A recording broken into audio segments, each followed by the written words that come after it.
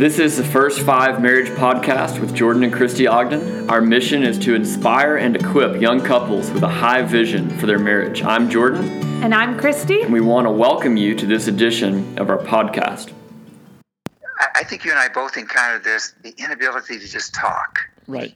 And I think another thing, Jordan, is that the talking is part of initiating it too. And I see couples at times, like I've had two couples this month where the wife was saying, I would enjoy a little more frequency than what we have, but I kind of look to you to initiate and you haven't been initiating. And he was saying, well, but he said, I just fear that if I initiate, I'll get rejection, and I know you're really, really tired.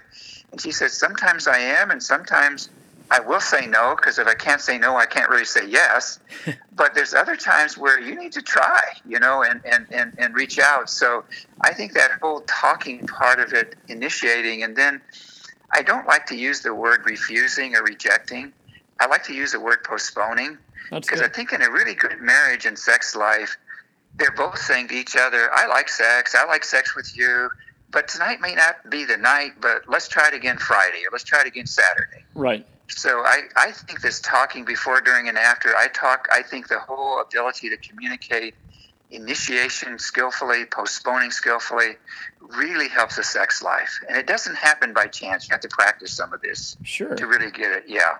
And, as I listen to you, I'm thinking that's got to be part of the heart and soul of what it means to have sexual wholeness in a marriage, because in marital intimacy. Because if the communication is breaking down and either the husband or the wife is feeling rejected, even by what you just said, a postponement, that should be exciting. Like, oh, well, thank you for communicating that to me. I'll be looking forward to that. But I know that sometimes that can come off, even with good intentions, that can come off as, oh, there it is again. I just got rejected again. So I just wanted to say that. But what you brought up made me think of something along the same lines, but a little different. And I've heard Deborah talk about this. I've heard you talk about this concept of the receptive desire on the part of not all females, but some, even many. Could you talk? That's been a new concept for a lot of the couples that I have worked with.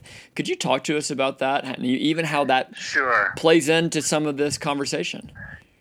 Well, it really does play into the whole initiating part of it, because what some of the research is showing is that women, not all, but often, won't be as triggered by just hormonal desire. Right. In other words, in probably 80% of marriages, the husband has the higher hormones. More testosterone would be the one that would experience more desire. But what we're seeing is that it isn't that women don't have desire, but that at times it's more of a receptive, triggered desire. Uh-huh. And when I'm talking, the gals oftentimes will say, yeah, that's true at times. So it's kind of like the wife maybe, it's Friday night and everything's aligned, so they really could have some intimate sexual time. And the husband's been thinking about it all day, and he comes home partially aroused, and the wife hasn't thought about it at all. And so he talks to her and tells about his day and is excited and saying, why don't we make love tonight? That really sounds important and good to me. And then she will say, wow, I hadn't thought about that in a couple of days, but I could enjoy that. So it's almost like he initiates. But Jordan, sometimes what happens is the desire still isn't there heavily, but once they make the time and get in bed and get naked and start really enjoying each other, her body starts responding, and then the desire is there. So it's almost like initiation, some arousal, at times with women, and some men too, precede actually the desire part. Right. And so that idea of a triggered or receptive desire would be, especially for husbands, would be helpful to understand that sometimes if you don't initiate, and initiate gracefully and lovingly and make sure you're emotionally connected, the desire may never be triggered. And then there may be ways that the wife or husband will have to intentionally say, well, Yeah, I'm going to be. I won't be very much into it at 10:30 or 11. So tonight's the night, and let's enjoy each other and start at 9. Right. And then once they're in bed, sometimes then the desire gets really triggered because the arousal's there. So I just think that is thank you for bringing that up. I think that's a good concept to sort through, that sometimes we have not because we ask not, Sure. James, Right. and sometimes we ask and then we need to keep proceeding through arousal to desire. Right. And I think it's the latter, at least, that I run into more.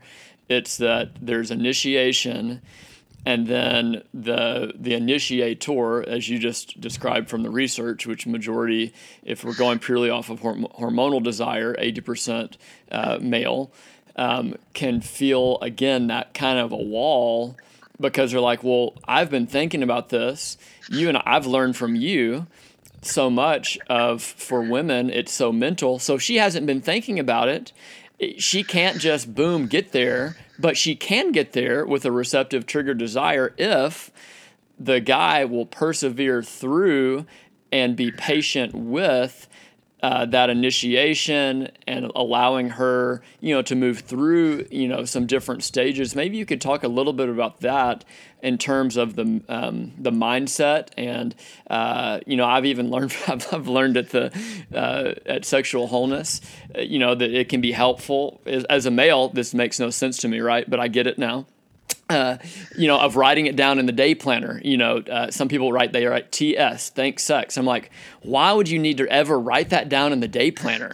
But I talk to my wife, I talk to women, they're like, oh, that makes a lot of sense. Could you expound on that? Well, I think that even gets into the idea of being more intentional, because and this is a little broader topic, but I'll come back to the think sex, because I think that's important. But I think that think sex or be intentional, I think couples sometimes when they're busy don't realize that if they don't make sacred time, that at times it just won't happen. Right. Because I'll have couples say, we enjoy sex, but we're down to like twice a month, Doug. And I'm saying, oh, that's bad. Because inertia is going to set in. And if you're down to twice a month, you're probably going to be down to once a month at some point. And so I said, I think what you're going to have to do is forget spontaneity and really think sex. and almost say, when are our optimal times? Well, our optimal times are Friday night, Saturday morning, or Tuesday evening right now. Okay, that's 3 optimal times. Let's see if we can take advantage of a couple of them. So I think this thinking sex and planning in a bigger picture is even just to create a good love life and a good sex life. But I think so, and I have wives at times say, that helps me think about sex a little bit more on the day that we're planning, so that rather than take away all my spontaneity, I can be spontaneous in the moment. It still gives me some time where I think energy. And I've had some couples where the wife would say, it doesn't come as easily. Or they'll say to me, Doug, it's not like I never get horny. I never have libido or desire. But it's like it happens at 2 p.m. and he's at work. And by the time he gets home, it's gone. Right. And again, so it would need to be triggered. And so some of them will try to think through, what is it that would help me front burner this a little bit more? Like one wife was saying, I have some lingerie that just rubs on me in a way that makes me think of, my femininity and my sexuality more. Others will say, sometimes I just write TS, think sex, that helps me think it through. Others will say, it really helps me sometimes to have a given optimal time or two, because then I save some energy, and sometimes by the time he gets home, I've been thinking about it, and I'm ready too. So I think that whole being intentional, making it more sacred is really important. Right. And wouldn't it be amazing if in the body of Christ we saw a recovery of the sacredness of sex played out couple by couple around the nation and in the nations? I personally think that we would experience some measure of obviously personal revival, but also corporate revival. And why do I say that? Because as the sexual needs that God has built into men and women are met in the way that He designed them to be met, I just think that there's a lot more joy. I think there's a lot more shalom that is experienced as well in that place. And I'm just really looking forward to praying into that, serving couples in that way to really see the glory of God come alive in this area. Oh, I agree. And I think especially for millennials, that 80 to 2000, that 20s and 30s now, our culture has so distorted it. Sure. That I think we have to join together, Jordan, to fight porn, right? To fight just objectifying each other, just having sex versus truly making love, right? I think even just to things like, making sacred time, but also just, and I'm not even speaking totally to men anymore, but just guarding our thoughts, right? And directing them towards our mate, and not being afraid of fantasy, because I think our imaginations are an important part of our sexuality and sexual expression, right? But being able to make it sacred and being able to focus it in on our mate, right? In fun, enjoyable ways. So I agree with you that in some ways, even in the church, we're losing some of that ability to make it special, to make it sacred, to make it personal, to make it really focused in on our mate. Right. So as I listen to you there, and I'm thinking about our millennial listeners, I'm thinking about maybe we have listeners that aren't millennials, but they've got kids that are, or they've got friends that are, and they just heard you say, taking thoughts captive. So they might recognize that, from 2 Corinthians 10. They heard you talk about that place of the imagination. When I talk to people, I think when I lived in the South, one of the things that my wife Christy and I would come up against was that imagination or fantasy was literally a bad word. That you couldn't allow someone free reign in that because, well, you don't know where they're going to end up. Therefore, what? Therefore, they shut it down. Talk to us about the sanctified imagination, the righteous sense of fantasy, and how does an individual and how do couples bring that into their life without it going in a wrong place, out of bounds. Yeah, I remember one pastor friend of mine that said somehow, Doug, the word fantasy just brings up negative stuff for me, but he said I really love mental imagery. And he said, I love imagination. And I said, well, that's cool. Let's use those words then. Right, right. But I said, it still is that concept that in Ephesians, it talks about how God is able to do more than we ask or imagine. Right. And so it's kind of like in Scripture, it talks about our mind being so important, both the ability to remember things, like things that our mate does or doesn't like, but also I think the ability to get into our imagination and have that mental imagery and have that anticipation and have that ability to remember things from the past. I think that's really a part of what Proverbs 5 is saying. Drink water from your own well, from your own cistern. Right. And so it's like we each of us have a rain barrel where we collect sexual memories. Some of those we need to drain and get rid of, drain out. But there's others that we need to just enjoy. My classic example that I know you've heard me say, but was one of my clients that just really enjoyed the beach, and they had been on some beach vacations where it was totally isolated, and they'd made love on the beach and just really enjoyed the sun and the tan lines and who knows what.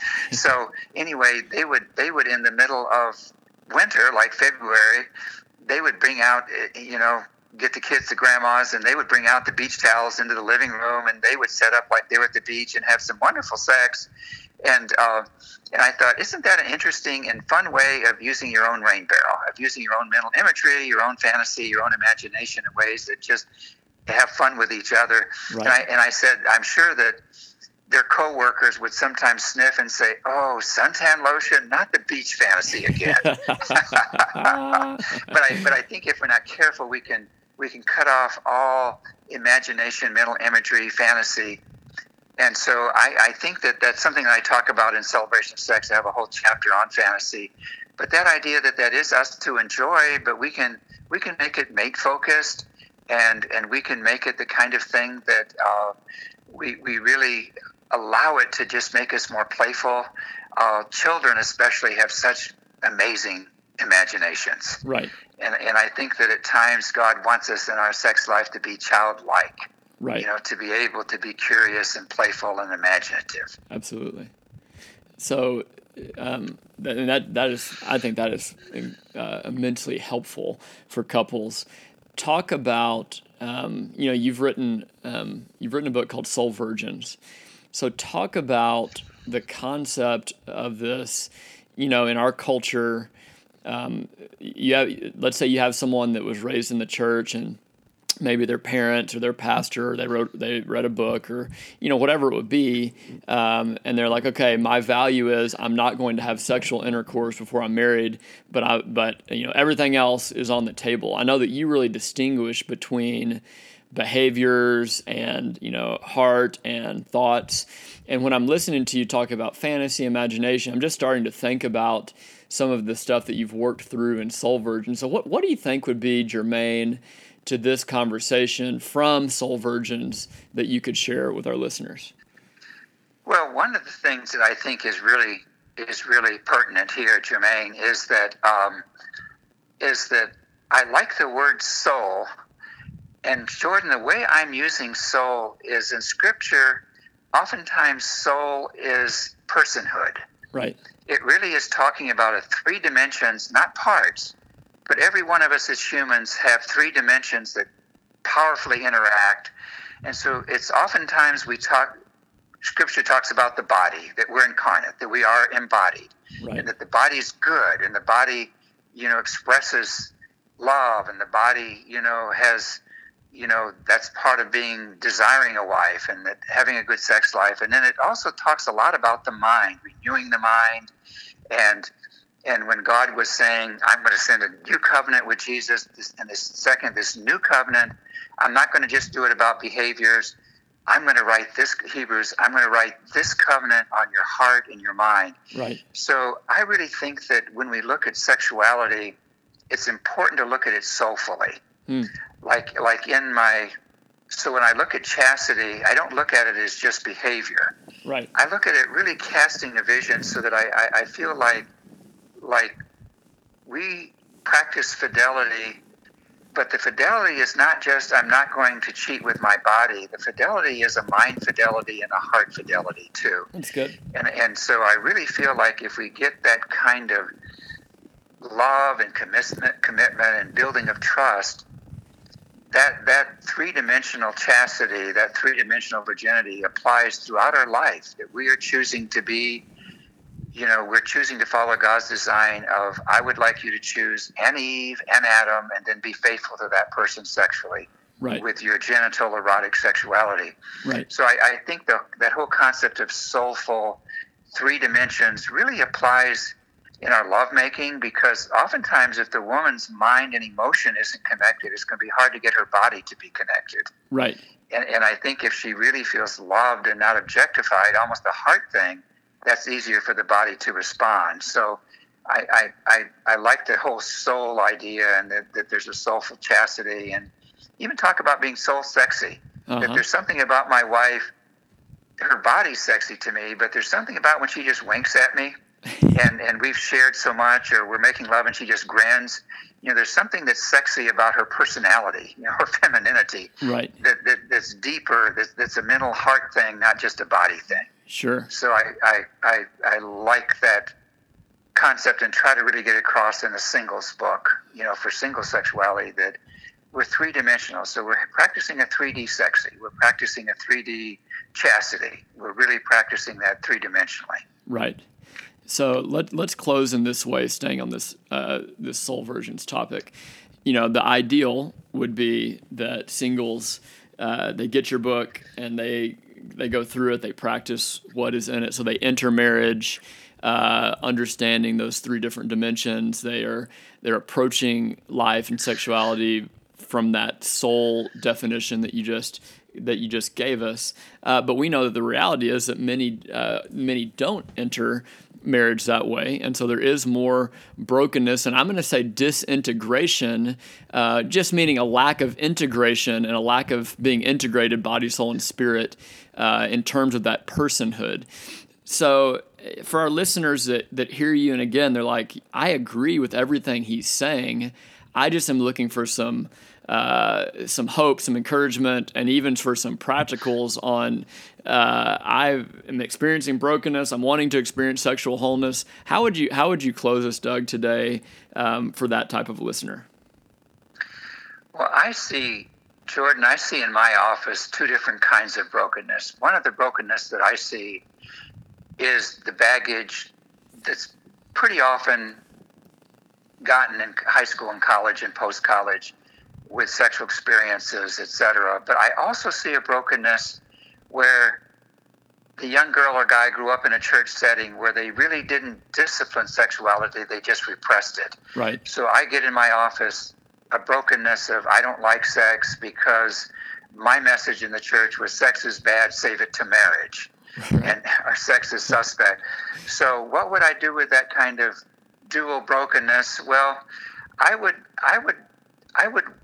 think a part of a good sex life would be being able to redeem things, and God's just a God of redemption. So I think some of it is being able to maybe do some good reading about healthy sexuality and listen to a podcast like this one where they're able to really be able to, have a sense of what might be healthy and whole. And then I think too, Jordan, that we really have to learn how to have forgiveness if we want a marriage to work. And I think some of that is appropriating forgiveness from our past. Right. And that ability to say, Lord, I'm just not all that I did. I love that 10th Avenue North song that said, you are more than the sum of your past mistakes. Right. You are more than the sum of your past mistakes. So I think this is a good way to close of saying, would you allow God to redeem? Would you allow God to teach?